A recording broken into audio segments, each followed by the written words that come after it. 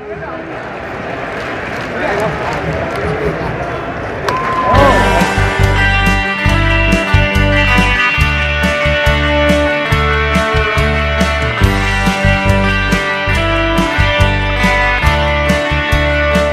welcome to Jays from Home. We have been away for 2 weeks. Half of that week was the quiet period, and then the other half of the week was the exact opposite. Welcome to Jays from Home. Not so quiet. I'm Matt Gower. Yeah, not so quiet. I'm Matt Gower, and this is my brother Steve. Say hello. Yes, that's me. Hello. Yes, and as we speak right now, Twitter still exists. Yeah, there was some potential fall over the last week because I think employees were locked out. But we're on Twitter at Jays from Home. Yes, and now here's something Twitter related. It will be interesting to look out for because the World Cup just started today. So a lot of people are thinking that the World Cup could be the thing that breaks Twitter. So we shall see. It definitely hasn't been baseball free agency news that has broken Twitter, but we'll have to wait and see. But we are starting to branch out, aren't we? Yeah, so you set up something on Instagram. I don't know what the handle is on that. I assume think it's the Jays same from Home. as Twitter. Yeah, just at Jays from Home. Yep. Yeah, and one of the well, I would say bigger platforms, but it's actually a small platform, but an emerging platform. Yeah, Mastodon. You may have heard of that.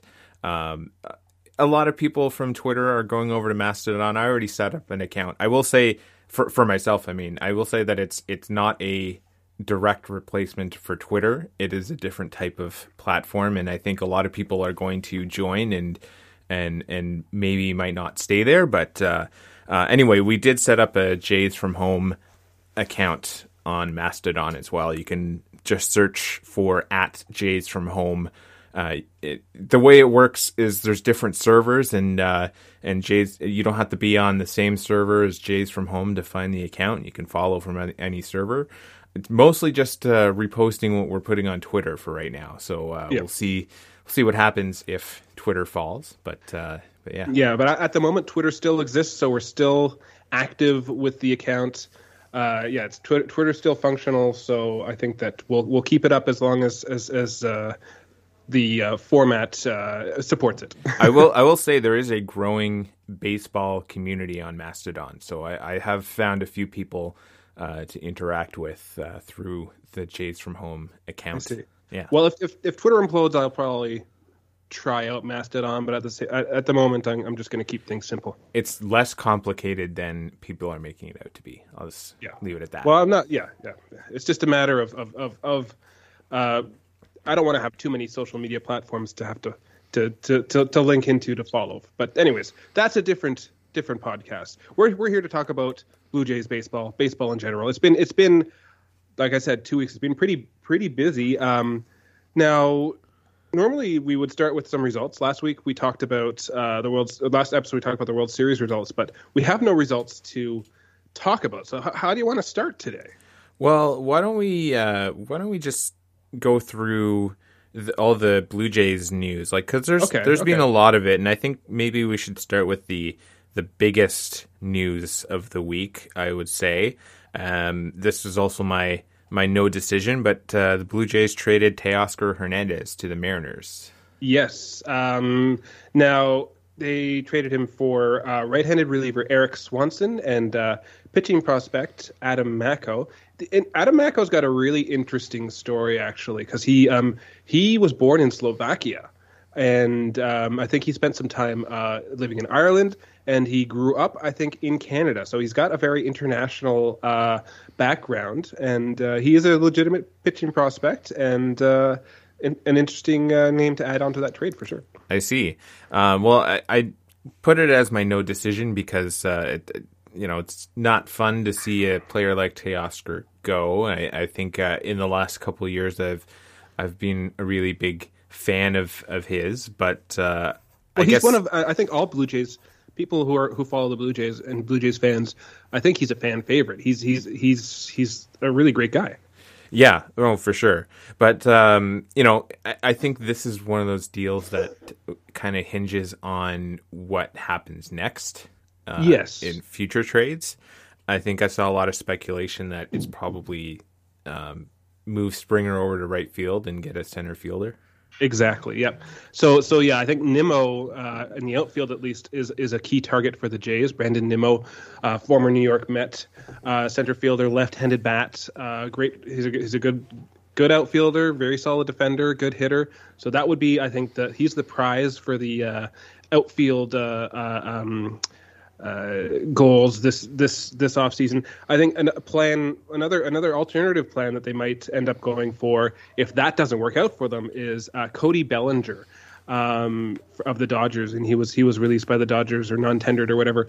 And he's a left-handed bat who could be kind of like more of a reclamation project because he is a former MVP, but his bat has just gone cold in the past like 3, 4, 5 years.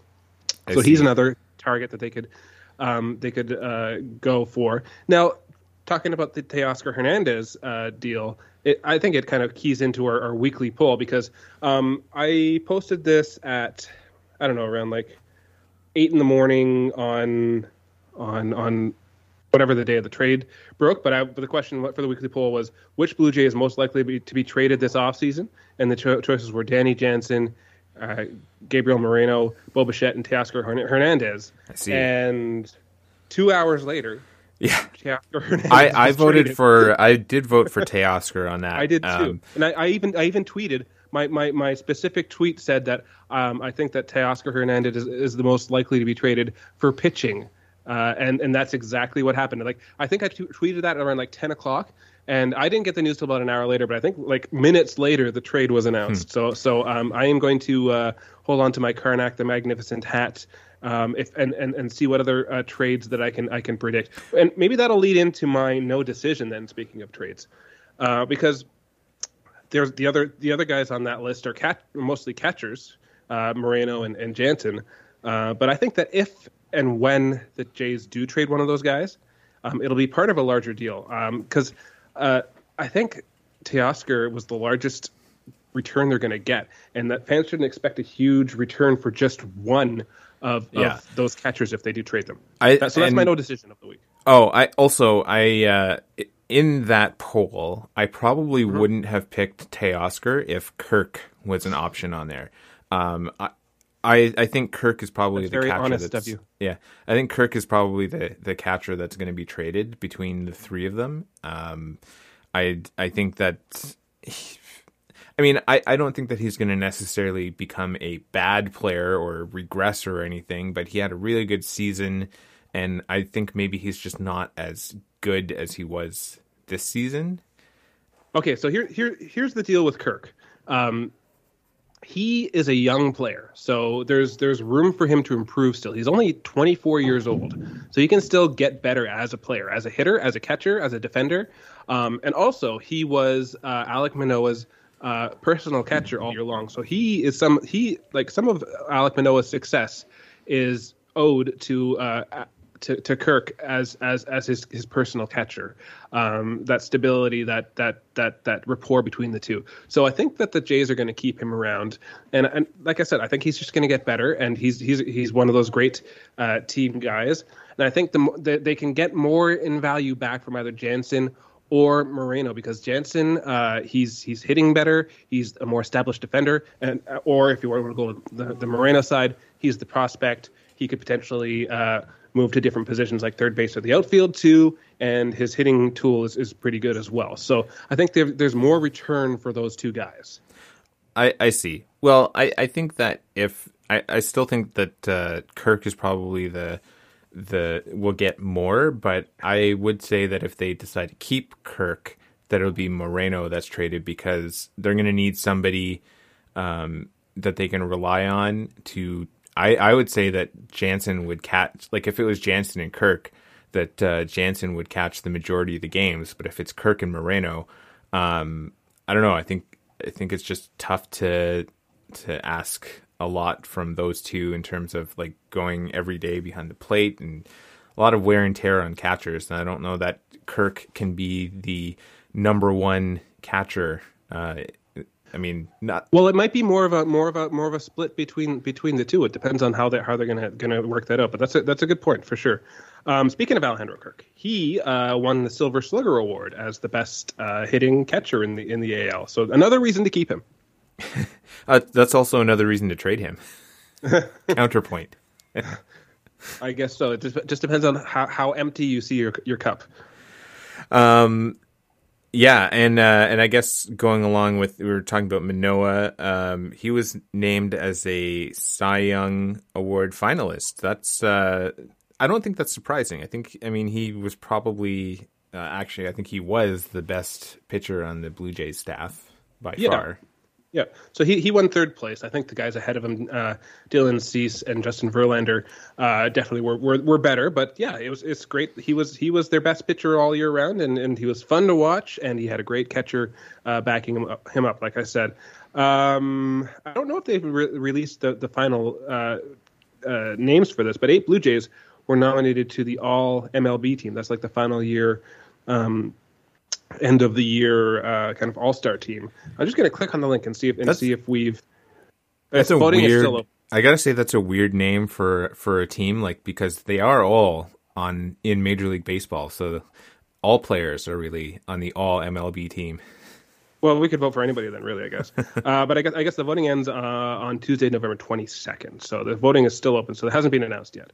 So that's it for as far as the Jays awards. But let's go to our home runs and stuff because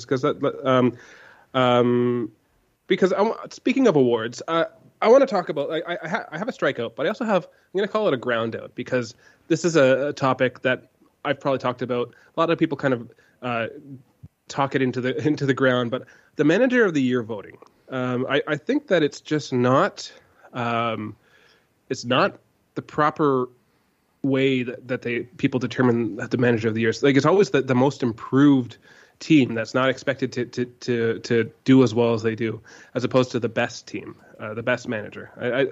So are you saying like it's more like it's secretly a GM of the year, but they give it to somebody?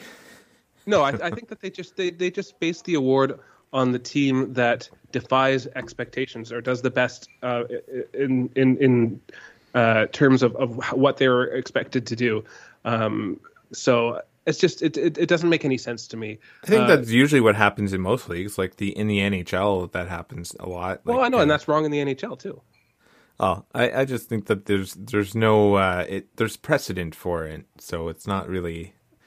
No, but they should look at like the best teams. Like, why didn't Dusty Baker win Manager of the Year? Because he was the manager of the best. He already got a World Series trophy, so he doesn't need any more awards. They vote on these awards before the playoffs even start. I don't know. Yeah, so I'll kind of spoiler alert here. We'll cover this right now. Is that Terry Francona won for the Guardians, and nobody expected the Guardians to do what they did, so that's why he won.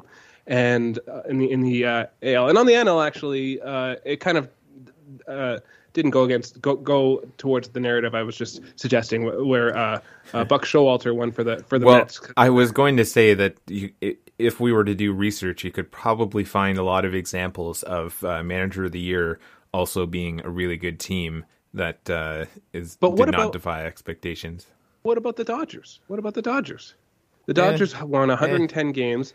And his name is just is escaping me now. But the manager for the Dodgers, he came in second. What about like I said, what about Dusty Baker? What about what about the Mariners? What about there's just, I don't know. I think that it's just too much most improved team award as opposed to Manager of the Year award. But Manager of the Year sounds better than Most Improved Team of the Year. No, but that's not the award, though. They can have a Most Improved Team of the Year award. And who would that be? Who would be your Most Improved Team of the year? Or I don't know. I'm not going to answer that. I'd have to do research. Yeah, I don't know. And Most Improved actually isn't the right word.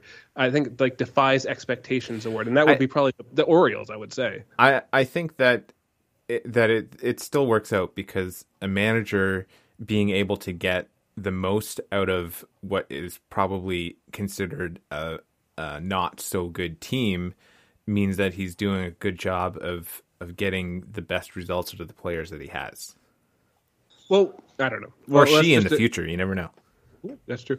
Okay, do you have what do you have on your notes? Do you have anything? So I already mentioned Teoscar was my no decision, but I didn't list a strikeout. But I will say that Vanessa told me before I came downstairs that to make sure to note that she was not a fan of the Teoscar trade. So I guess that would be her strikeout is Teoscar so you're doubling leaving the down Blue Jays. on Teoscar.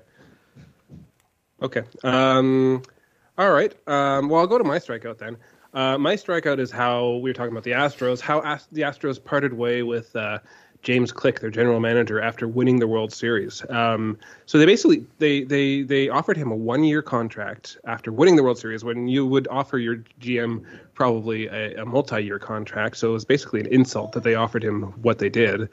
And then they went ahead and fired the assistant GM that James Click had hired personally this past year as well. So Jim Crane has basically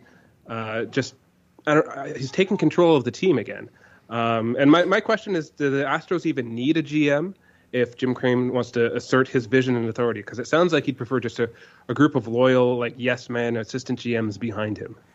Well, I guess technically speaking, if the owner doesn't really know anything about baseball or the players directly, then he probably does need a GM. Well, he I guess he vetoed a trade that Click had organized along with Dusty Baker at the trade deadline, because they were going to get a catcher, and they were going to trade away, I think, Jose Urquidy to get the Wilson Contreras, or I forget his name, from the Cubs. So Crane kind of got his fingers in there, and over the years he's kind of wanted to have that sort of control over the whole team, and it sounds like he's trying to like get back to how it was like back in the cheating scandal era, where he was in top control, and it just sounds like the culture of the Astros is going back to how it was 5 years ago, and it wasn't a good culture. It encouraged cheating and many other things, which we will talk about at a later date. That kind of reminds me of way in the early 2000s when Eugene Melnick had first bought the Senators. I can't remember who the GM was at the time. It wasn't Marshall Johnston. It was the one who Pierre signed. Gauthier, maybe? No, it was the one who signed Hasek. He had a relationship with. Anyway. Muckler, John Muckler. Yes. So there was a player that Melnick wanted. I think it was Gary Roberts. He wanted. Yes. So basically, he was fired over not picking up Gary Roberts. That's right. So. That's right. You're right. You're totally right. So yeah, like and then we saw, with Brian Murray in the fold for the Senators, he kind of kept Melnick at bay. And then after kind of Murray stepped back, Melnick came back and asserted his vision. Well, anyway, that's the NHL podcast that we don't do. So my home run for the last 2 weeks is the Rogers Center renovations. I've seen over social media random pictures surfacing about showing the progress of the renovations. Nothing specific about the renovations that makes it a home run. Just it's kind of neat to see, them tearing apart the stadium and rebuilding things. It's I don't know what kind of progress they're making. I assume they're on schedule, but it's neat. I like to see it. Yeah, I will be excited to see when the renovations are finished. I hope we get kind of one of those like HGTV before and after. Maybe they should get the Property Brothers to come in and give us a tour of the Rogers Center when it's done. Well, only if they're renovating the hotel rooms attached to it. The hotel rooms are pretty nice. I've been in the hotel rooms. They don't need any renovations, but I wonder what the Property Brothers would do to the seating and things like that. But yeah, it'll be nice to see one, because that's going to be. I think there's kind of 2 phases worth of the renovations. And so phase this one year is just the outfield. Yeah, so phase 1 will be exciting to see at the start of the year. Yeah. Okay, so my home run is the Jays' quietly aggressive offseason, and we saw it really kick into effect with the Teoscar trade. So they're kind of getting all their ducks in a row and moving the pieces to where they need to be. You mean all their Jays in a row? All their Jays, I suppose. Yeah, there's no ducks. But yeah, they're getting all their kind of positioning going, and my guess is that come winter meetings in December, there's going to be some moves, and I think that this team is going to look pretty different compared to how the Jays ended off the year in 2022. So it's exciting because I think that the Jays have a lot of they still have a lot of room if they want for like trading away hitting to get more pitching. Like their offense was a top 5 offense in the league in 2022. So they still have room to improve if they want to use some of that hitting. And I think you have to, like we've seen the Astros especially and the Phillies were prime examples of this for the playoffs. You have to have good pitching. That's a must if you want to go far in the playoffs. And we saw just how effective both of their bullpens and starters were and how far those two teams got. Well, even like both the Blue Jays and the Mariners, if you wanted to just look even in the first couple of rounds, showed that. Like in the second game that the Blue Jays they forgot to show up for the last half of the game. I mean, they hit Robbie Ray pretty hard, and I think in the next round Ray also got beat up pretty bad in that round. So like it's definitely been demonstrated in the playoffs, I guess.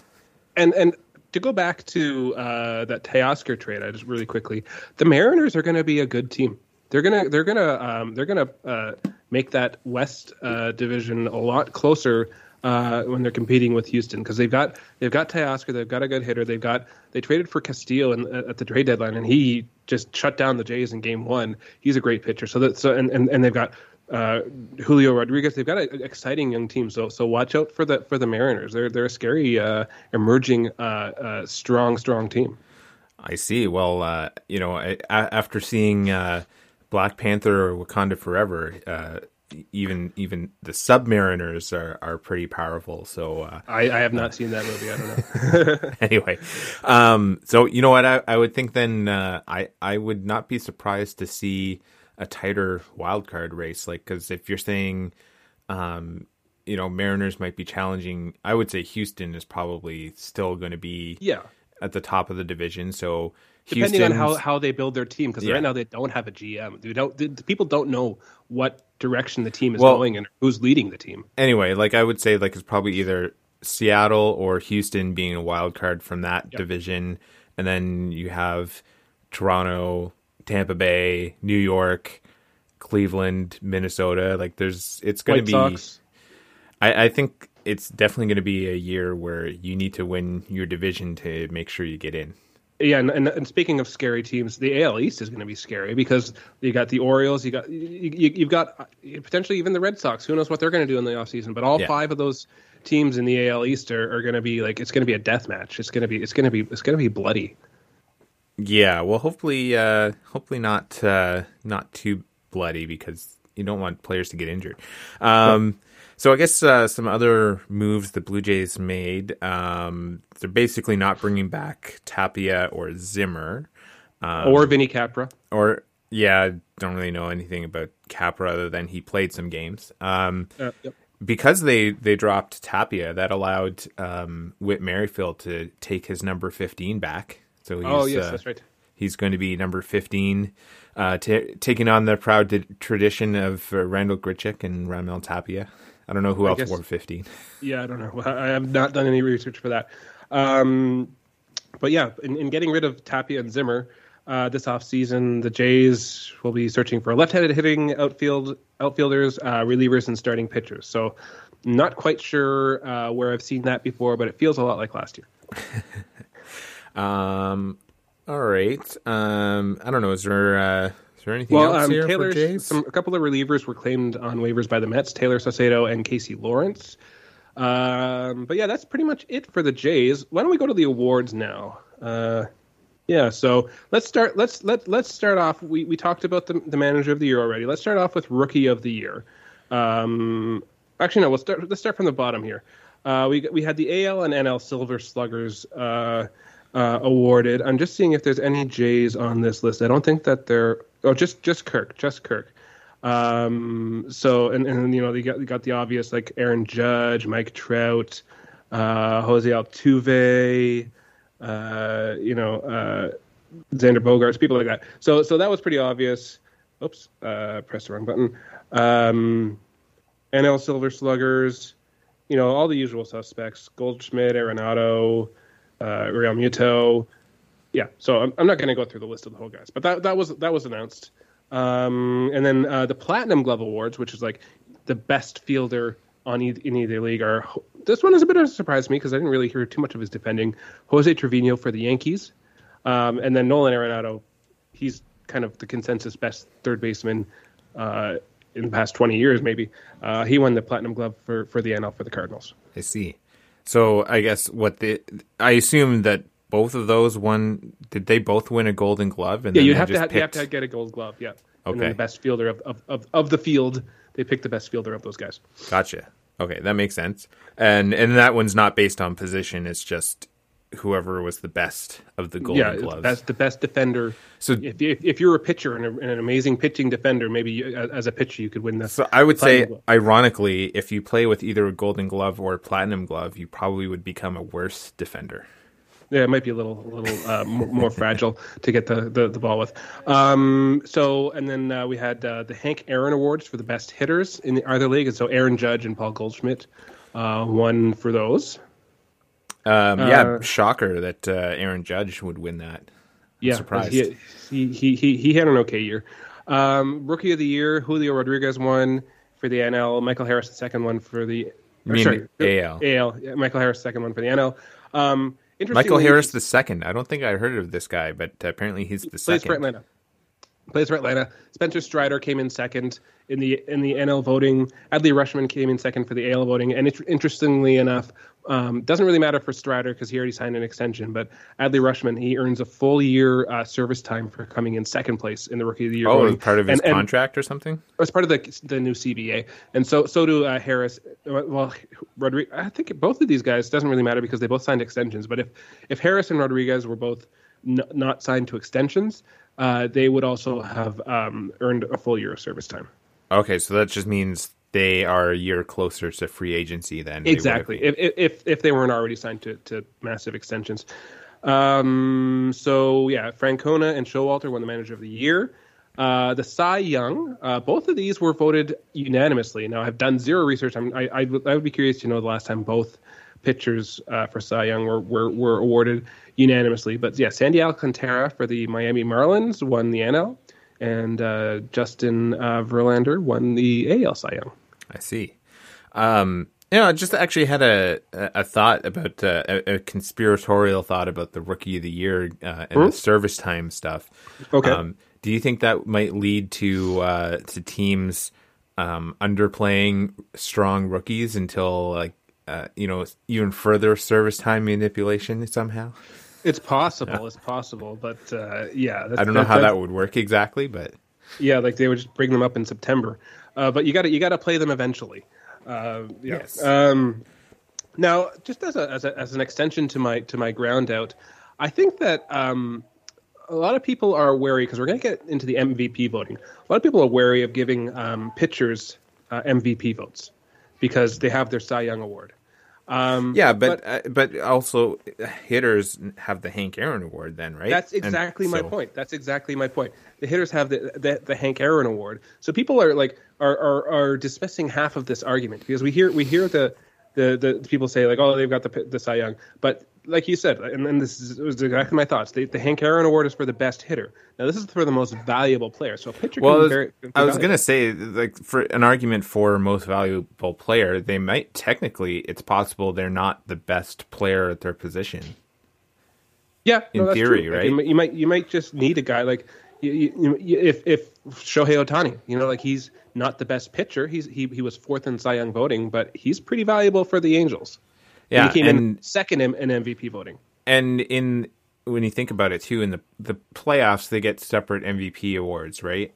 Specifically for the playoffs after the World Series. So, like, they might for the World Series for each round, yeah.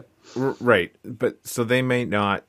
So those players that win the MVP for they might not have been the best player in the regular season. I know it's different. It means they could be the best player in the playoffs, but it's like just because you're MVP doesn't necessarily mean you're the absolute best at the position. But you could be like Aaron Judge, who won the AL MVP, and Paul Goldschmidt at first base, who won the NL MVP. I see. I think. Oh, I think I saw people probably wanted Shohei Ohtani to win the MVP again. Some people did, yeah. I feel like as much as he's had another good season, I think he's one of those cases that often happens with sports awards where you get your award once and then they kind of share it around a little bit and you might get it again. It's like sort of it's this like happened... award fatigue. Like there's an MVP fatigue because Mike Trout deserved a lot more MVPs than he won. Right, and that's just something that happened in the NHL back when Carlson was still with the Senators. He won a Norris Trophy, but then there was other seasons where he probably was deserving of winning. That's the best defenseman award. Yes. Seasons where he was deserving of winning it, and either someone else won it over him because they were like due for winning an award. Like it, sometimes the most deserving player doesn't win it, but I think probably Judge was a fair win for the American League MVP. Well, and I think in these cases, a lot of the times they're voted by journalists, and journalists are very narrative. They like a story. Leaning. Yeah. So, anyways, let's get to some other news because it's nice that Aaron Judge got his MVP and Paul Goldschmidt also both highly deserved. They had great seasons. But we're nerdy about aesthetics. And our B team for the year, the Twins, the Minnesota. Is this our final B team coverage for the Twins? I don't know unless they sign Correa. I don't know. They unveiled their some new uniforms this year. So they kind of did a total kind of like almost rebranding or just reimagining of their uniform sets. And I don't know. What do you think about them? I think they're overall okay. I think I like for some reason I like a lot of teams away jerseys. You mean the Grays? Yeah, they have some black jerseys that they introduced as well. I'm just taking another look. Well, they're navy blue. They're dark navy blue. Oh, well, either way. I mentioned to you, I'm not really a fan of their home uniform because of the script that they used for Twins. I mean, I think that's a problem with a lot of the cursive fonts on uniforms is that they don't always look exactly like the letters they're supposed to represent. But I don't know. I think they generally had a good design. I thought they might have. It sounded like they were going to do something a little more drastic with like the logo on their hat, but well, they sort of did. They went with that M and the star on it, but it sounded like they were going to go totally away from the tradition, which I'm kind of glad that they didn't, because I think one of the key it's like the Brewers logo, the underlining of the word "win" in Twins is one of those classic uniform designs that I think is crucial to that. You can't get rid of that. That's a deal breaker. Now, I don't know. So I think it might have been interesting, although kind of hard to adopt this color because the Oakland A's own it. But it might have been interesting to see like a green color scheme. To go with the Wild logo or something? Yeah, I mean, the Wild and the North Stars have the history of green jerseys, right? I don't know what the Vikings or... They're purple and yellow. Oh, purple? Well, I don't know. And the Timberwolves are blue and green, I want to say. Yeah, so they could have thrown some green in there. Who knows? Yeah, no, I don't know. I like that they stayed with the colors. The Twin Cities alternate, it kind of looks to me like it would have been one of those City Connect jerseys. Yeah, sounds like they're still going to have a City Connect jersey separate from all these. For this year, too? I thought maybe that they wouldn't because they unveiled the new uniforms, but yeah. Well, I don't know. I don't know how, like, what kind of timeline the City Connect jerseys have for... Like, it sounds like I thought they were all going to reveal them in the last 2 seasons, but there's still more to come. Like Toronto, there's a bunch. One. Yeah. So, an interesting thing about these jerseys, though, is that during the reveal, all the mannequins with the jerseys had patch-shaped QR codes on one of their sleeves, so that and it redirected to a link to the website, but it was kind of like showing how the sponsors can get reach and how they can get their logos on the sleeves. I see. Yeah, I didn't look at to see what the QR codes looked like, but I think the logos on the uniforms are probably not going to be as big a deal as people seem to think they will be. Yeah, just so you know, I've got an audience down here. Leo has made his way down to the basement somehow, and he's just walking around and I don't know what's going on right now, but yeah. Is he messing things up down there, destroying he's things? Running around. He's just not getting into trouble, but he's doing stuff. So if I seem distracted, it's because I am. I see. Okay, so what else signings. other than we had the uniform reveal? What else we got for around the league? The Yankees. This was an interesting one to me. The Yankees signed Isaiah Kiner-Falefa. They re-signed him to a 1-year, $6 million contract. Now, does this mean that he's the starting shortstop? And what does it mean? Because does it mean that the Yankees aren't going to go for one of the big like Trey Turner, Correa, Bogarts free agents? What does this mean? Or is this just kind of like is he going to be a utility infielder for them? That was an interesting signing to me. I can't answer that. Maybe he's an insurance policy in case players decide not to join the Yankees. Yeah, I don't know. Somewhere else. They need some players though. The Mets, the big signing was the very first signing of the offseason. The Mets re-signed Edwin Diaz. He didn't even hit free agency. They signed him to a 5-year. What was it? 100? How many million is it? I'm just waiting for my link to load up here. $102 million 5-year contract. So 5 years is a long time for a reliever, but he has been the best reliever in the league so far. Anthony Rizzo re-signed with the Yankees. He was good for them this year. Jock Peterson accepted the Giants' qualifying offer, and he could have potentially been, as a left-handed hitting outfielder, a free agency target for the Jays. So that was interesting. So that's pretty much it. There were lots of different signings. There were a bunch of different trades. Gio Urshela was traded by the Twins. I think they traded him to. Did they trade him to the Angels? I don't know. There's lots of stuff going on. There will be lots of stuff going on in the next couple weeks. So yeah. Well, I guess one thing that won't be going on, I see in your notes here, Shohei Ohtani is not going to be traded in the offseason. Well, that's what they say. I will believe it when the offseason ends. But maybe the thought process is that they'll get more at the trade deadline. They'll get less at the trade deadline because you're getting less time with Shohei Ohtani. So if you trade him in the offseason, you'll get more now than you will if you wait to just have half of a season with him. So it might be that if they're out of contention by the trade deadline that he gets traded. But it's an odd decision, but we'll see what happens. All right.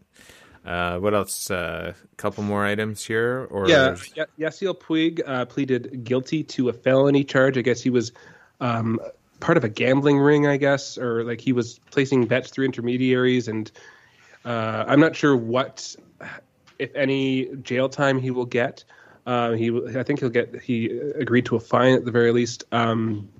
So yeah, that was in the news. But he's right now playing in Korea, so I'm not sure. I was going to say I didn't think he was even playing in the MLB. So no, he's playing with the KBO.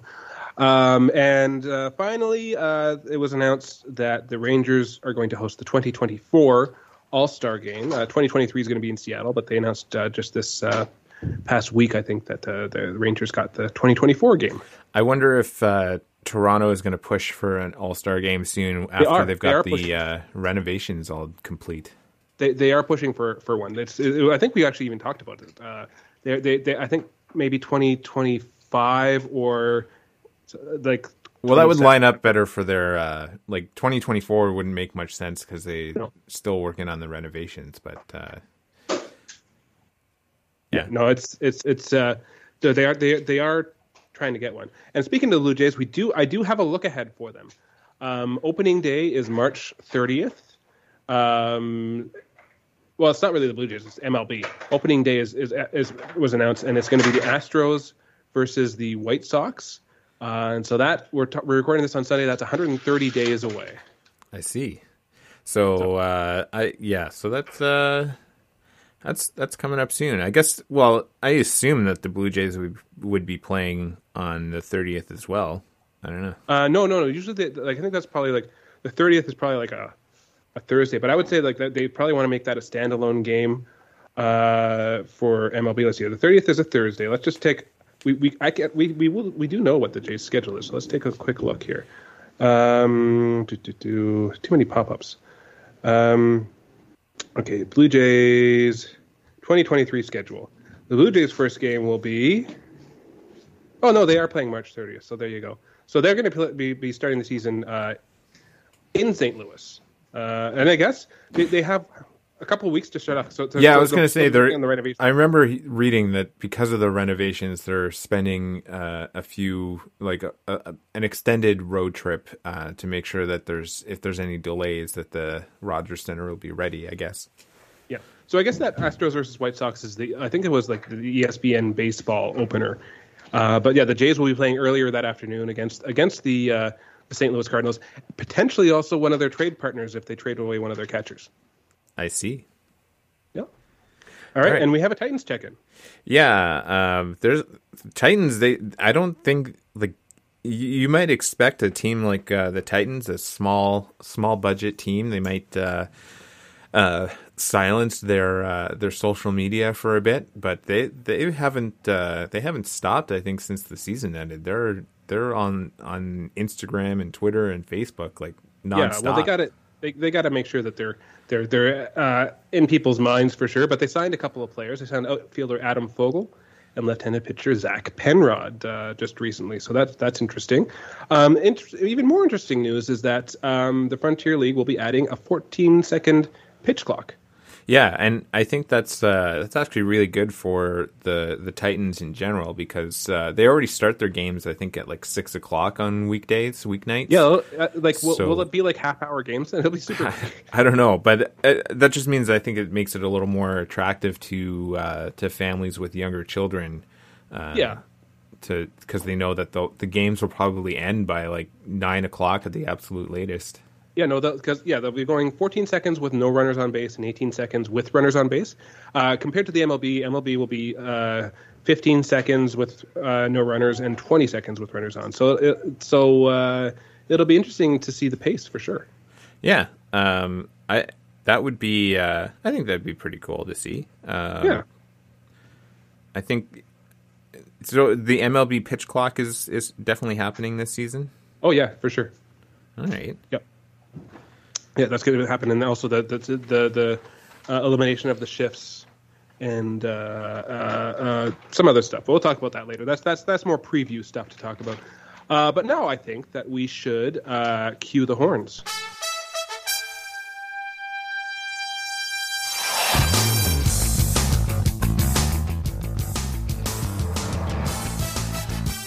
Okay, so we're checking in with the Senators. Sends from home.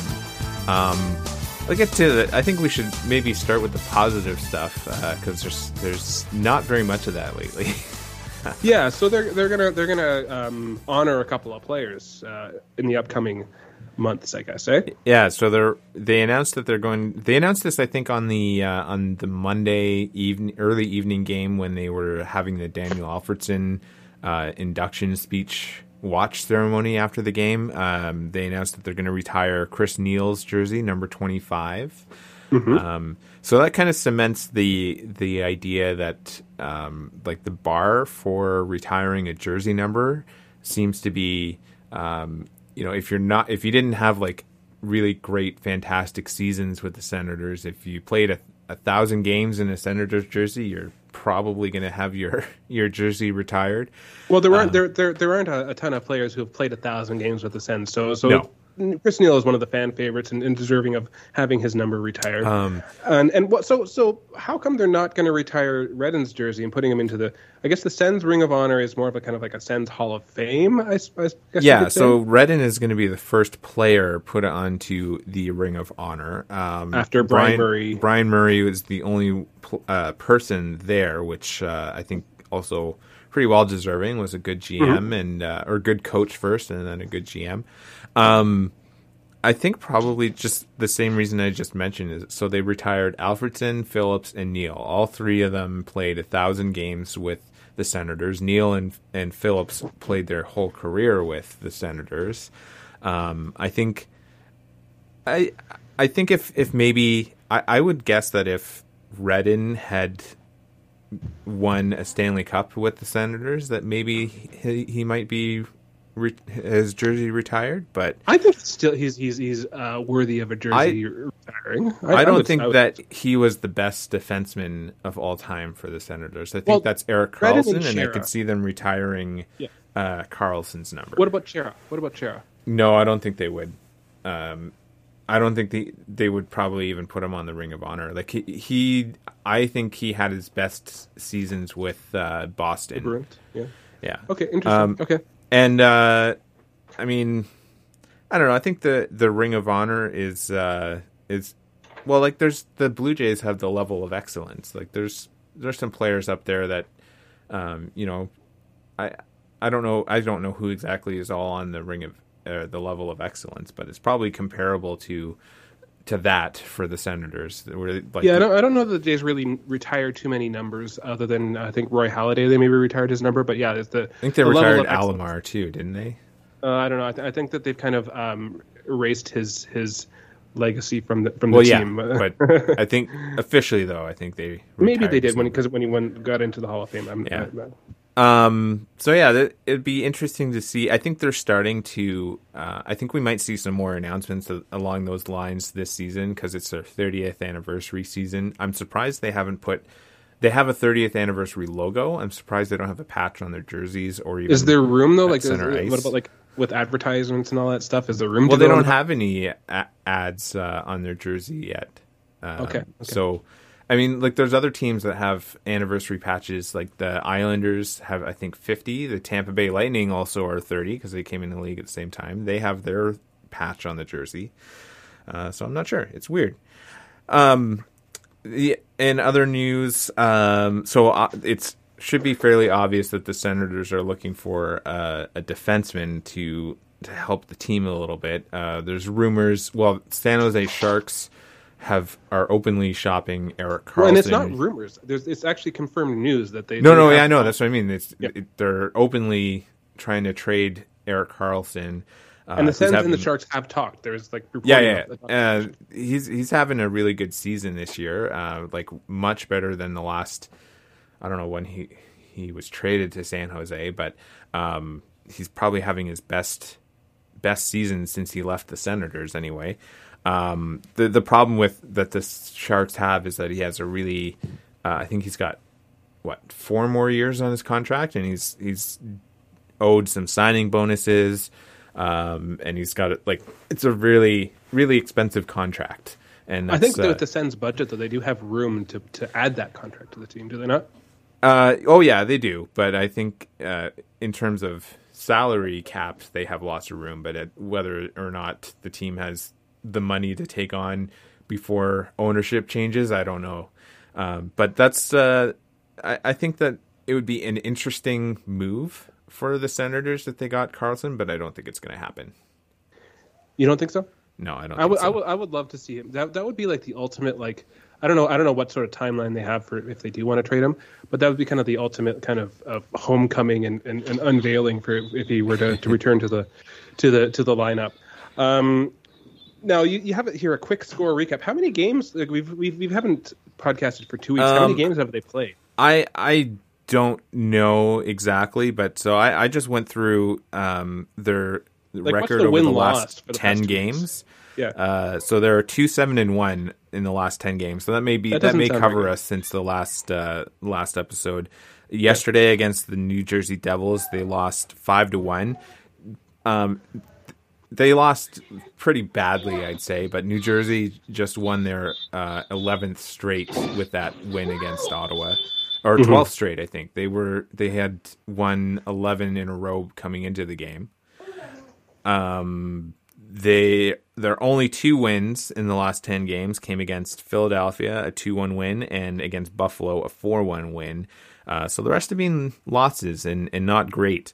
But part of the problem with the Senators is that they're playing very sloppy games. I think they had 8 penalties in like the first period against Buffalo. They can't control the puck or clear the zone, and part of what happens from that is that they end up just dumping the puck in when they can't carry it in cleanly to the other team's defensive zone. They just dump it in and try and chase after it, and then they can't set up properly because they're not getting the puck when they dump it in either. So they're really not playing well, and I think they are. So yeah, they're 30th in the league. So there's only 2 teams behind them. I think it's Anaheim and Columbus, and yeah, they have a Western road trip coming up. So they're playing San Jose, Vegas, Anaheim, and Los Angeles. So it's they're definitely going to have a tough game against Vegas. San Jose and Anaheim, I don't know. I'm not very optimistic. They don't usually play well on Western road trips in the last few years. And other than that, I mean, apparently they had a trade with Vancouver, Zaitsev for Tyler Myers, but Zaitsev exercised his no movement clause or no trade clause, and so that pretty much vetoed that trade. So obviously Senators looking to try and get rid of Zaitsev, but he's been placed in Belleville on the AHL team in the meantime. I see. Yeah. So at what point does DJ Smith get fired? I don't think he's going to be at this point because he should have been fired 2 weeks ago. Okay. Well, so buckle up. Yeah. I think the problem though is like realistically, I don't think that there's any coach they can bring in right now that would really make much of an impact, so that it doesn't seem like they're going to be able to compete for the playoffs. Changing the message or it's not an impactful coach, but just changing the strategy or the method of how the message is being given. It could be for a hockey team could make a big difference. I think they were probably waiting to see what would happen once Zub came back in the lineup because he was injured for a little bit and he played yesterday. But I think, like right now they have excuses for DJ Smith, which is the injuries. Like they had Norris, Shabbat, and Zub out. So I have the feeling that if he does get fired, it's going to be after a few games with Zub and Shabbat back in the lineup. Honestly, though, if he gets fired, they're probably just going to promote one of their assistant coaches as an interim head coach, and not much is going to change. Okay. All right. Well, that's it, I guess, for Sends from Home. So we'll take a quick break, and then we'll be right back.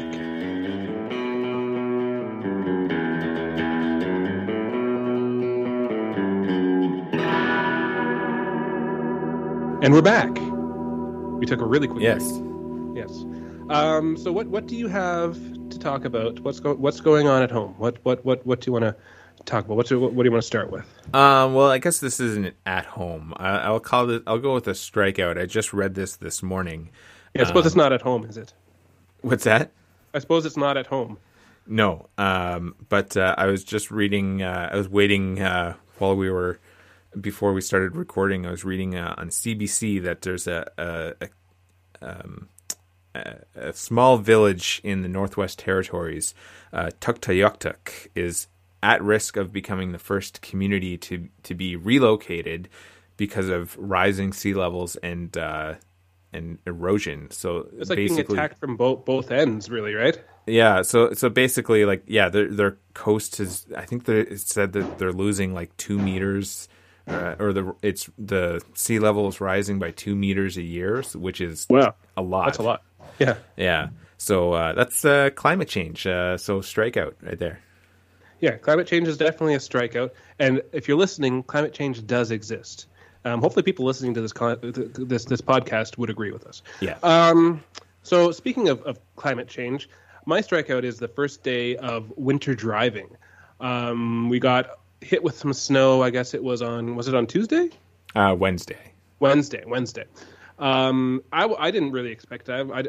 We had our snow tires on and everything, but I wasn't expecting to get hit by all that snow. And I don't think a lot of people were as well, because the driving was super, super slow on Wednesday. I had to get to Canadian Tire after I dropped Bo off from preschool because I needed to get a brush to brush off the car because I didn't have one. And it took about an hour to go a distance that normally takes me about 10 minutes. So, I see. Well, I don't know. I mean, it was in the forecast. I was expecting it. But I wasn't looking at that. I wasn't looking at that at all. I drove to work. It was slow driving. Well, my drive is normally like a 10-minute drive. It maybe took me like 15 or 20 minutes. But I don't drive again. I drive south. My commute is north-south, whereas the bulk of the city drives east-west. So I see. Yeah. But you just expect to take a little extra time, and there's no issues. I did not expect it, and Krista's drive took a long time too, and she takes the back roads as well. So not great. I prefer there to be the fall weather or summer, spring, but snow is not my cup of tea. Well, I'll go to my no decision next, which is related to my home run as a little teaser. But my no decision is the Japanese Village restaurant on Laurier, downtown in Ottawa. We went there Friday night with Vanessa's sister and a friend of hers. They were in town for a concert at the Canadian Tire Center. It was a cool experience. It's one of those. It's a restaurant where you sit at a table and it's around like a cooking table there, and they cook your meal in front of you. Yes. So it was quite a lot of fun. It's just that it's very expensive. Very expensive. Well, it's a show. It's a show. It's a dinner and a show. But it's a very expensive show. But that's why it's a no decision for me, because it was a good meal, good show, but just very pricey. Yeah, it's kind of like the Benihana kind of style. But yeah, you got to pay for your performance there. Okay, so my no decision, it's more of a question really. Is it too early to watch Christmas movies? No, you can watch Christmas movies all year round. They're available all year round. I know. Yeah, thank you. And I have actually started watching Christmas movies. We watched a couple this weekend. We watched A Christmas Story Christmas, which is the sequel to, technically the second sequel to A Christmas Story. And we watched the Apple TV as a musical called Spirited, with Ryan Reynolds, potential Senators owner, and Will Ferrell. So those are some good Christmas movies. And we started our regular Friday Hallmark movie, cheesy movie watch.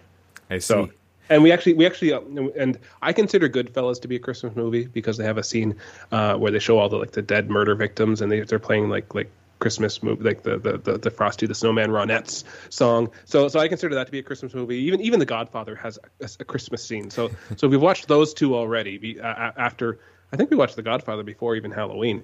But yeah, I think that the Christmas movie season has started. Which is also going to be kind of a spoiler for my home run as well. But I'm not sure what we're going to watch next weekend. But I think tonight we might watch, because we didn't watch it on Friday night because I wanted to watch the Christmas Story Christmas movie. We might watch our Hallmark movie tonight. So I'm not sure which one it is, but it's in the PVR somewhere. Well, I don't think it really matters which one it is, because they're all the same. Yeah, just different actors. Although sometimes not. Sometimes they're the same actors, and there's the always like the scene of winter with green leaves on the trees in the background, and the empty coffee cups they sip from. They film in the summertime. Fun fact is that in the summertime, down the road from us, they use somebody's house to film a winter scene. So that was fun. And our aunt and uncle, they used their house. That one is out this year. I can't remember the name of it, but I didn't. There's a list. There's a list somewhere on Twitter that has all the Ottawa area movies that were filmed for the Hallmark channels. Well, I'll go with my home run. This has been a weekend of new experiences. So I mentioned the Japanese Village. I hadn't been to a restaurant like that before. Vanessa had, but she wanted to take me to one of those restaurants that she had been to. Last night we went axe throwing with our softball team. That was the first time I'd done that before. You didn't get confused in like combined sports or anything, did you? No. I came in. So what they did was they arranged like a little tournament for us. So we had like a preliminary round, and then a playoff bracket. I came in second in both the preliminary round and in the final championship battle. I came in second place. Luckily, it's not to the death. Yeah. No, that's good. And then this afternoon we are going skating at the Canadian Tire Center. I have been skating at the time it was the Corral Center, but Vanessa, this will be her first time skating in that rink. This is a work event that was arranged for us. So yeah, I think I had a work event skating party there as well. I'm not a skater though, so in future I know not to lace on the skates because it hurts my feet. If you skate for an extended period of time, it hurts. But like last year, my extended period of time is 2 minutes. I skated the length of the canal last year, and my feet were a little sore afterwards. But overall, it was good. Yeah, no, my feet and skates do not mix, so I'm not a good Canadian, as they say. I think I've done one time at the it probably was the Corral Center as well. With rinks like those, they're difficult to skate on because they're so like well kept. You're not used to such a good rink. Right? You know what? I was wondering if I would if any Senators players would show up. I doubt it after such a bad loss last night, and they're also going out west. But when the last time that I skated at the Corral Center, I met Sean Van Allen was one of the players on the ice that showed up. And my friend Mike got a signature from him on his jersey. Nice. Well, I think the best maybe that you can hope for is Spartacat. Maybe. It was his birthday yesterday, so maybe he'll be out there. And fun fact, I once met Chris Phillips on my 30th birthday. I have a picture with him. His birthday is around my birthday as well. We were both at Big Rig at the same time. Oh, well, he has good reason to be there. Yeah. I don't think that I've met any Senators. No. Oh, I did. No, I did once. Mark Borowiecki. I didn't really meet him. We were both shopping at Bye Bye Baby at the same time, and then he was traded. But yeah, so Bye Bye Borowiecki. Bye Bye, exactly. My home run is that. Speaking of, we're talking about Christmas and all that stuff. My home run is that Coconog season has started. Not eggnog because I don't really. It's a little too much for me. A little too rich. But Coconog is my drink of choice to add to coffee when the Christmas season comes around. And sometimes it can be a little difficult to find. I had to go to a couple grocery stores to locate it, and I got the last two cartons on the shelf. But I was able to acquire some Coconog. It's coconut milk that's flavored as eggnog, and it's good stuff. It's good stuff in your coffee. But it's only good for the Christmas time. You can't drink it all around because it loses its magic. Yeah, I used to drink eggnog every year, but it's too much. It's I can't drink it anymore. Eggnog lattes maybe, but like that's they don't do eggnog lattes anymore. And do you know why? Why? Because they if they heat it up too much, you scramble the eggs basically. Like it ruins the eggnog. Like I see. But stuff like the coconut based stuff that has no egg in it is perfect for lattes and things like that. So if you did want to try a non eggnog based eggnog drink, Coconog is actually it's pretty good. Well, I'm not too worried about doing that. But I noticed like they keep coming out with new flavors of eggnog. There's like a chocolate eggnog you can get, and that does not sound appetizing at all. It's confusing. It's confused. You're getting two flavors that are just don't really necessarily complement each other. This time of year, I haven't seen them yet, but this is usually when clementines become cheaply available, and that's usually my go-to seasonal food is clementines. Just get a big box of clementines and you eat them like candy, which is better though than candy because it's good for you. It's a fruit, yeah. And there's a coconog that has like an orange flavor to it, which I do not like. I don't want orange and custard mixed together. Yeah, that doesn't sound so good. No, not for me. Krista likes it, not for me. All right. Well, I think that we have exhausted our notes.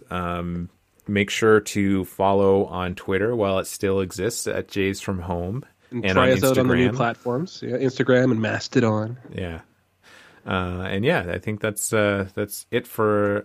Well, actually, I was going to say for a couple of weeks, but I think for me, I'm pretty much done for December because we are traveling a lot, and I won't be able to reliably join you for a podcast. Okay, well we'll see how your schedule goes. I think the next episode is due to drop. Let's see here, so it won't be next week. Next episode is due to drop around December 5th, I want to say. So we'll see how that goes. But yes, in 2 weeks' time, at least I will be back. And hopefully there will be some baseball news to talk about. Yeah. I guess that'll be the winter meetings won't have started yet, from my understanding. I think they start that week. So there'll be lots to cover after that. So maybe I might come back with a special episode after the winter meetings, but we'll have to see. All right. Well, that's it for this week then. Okay. Bye-bye. Bye.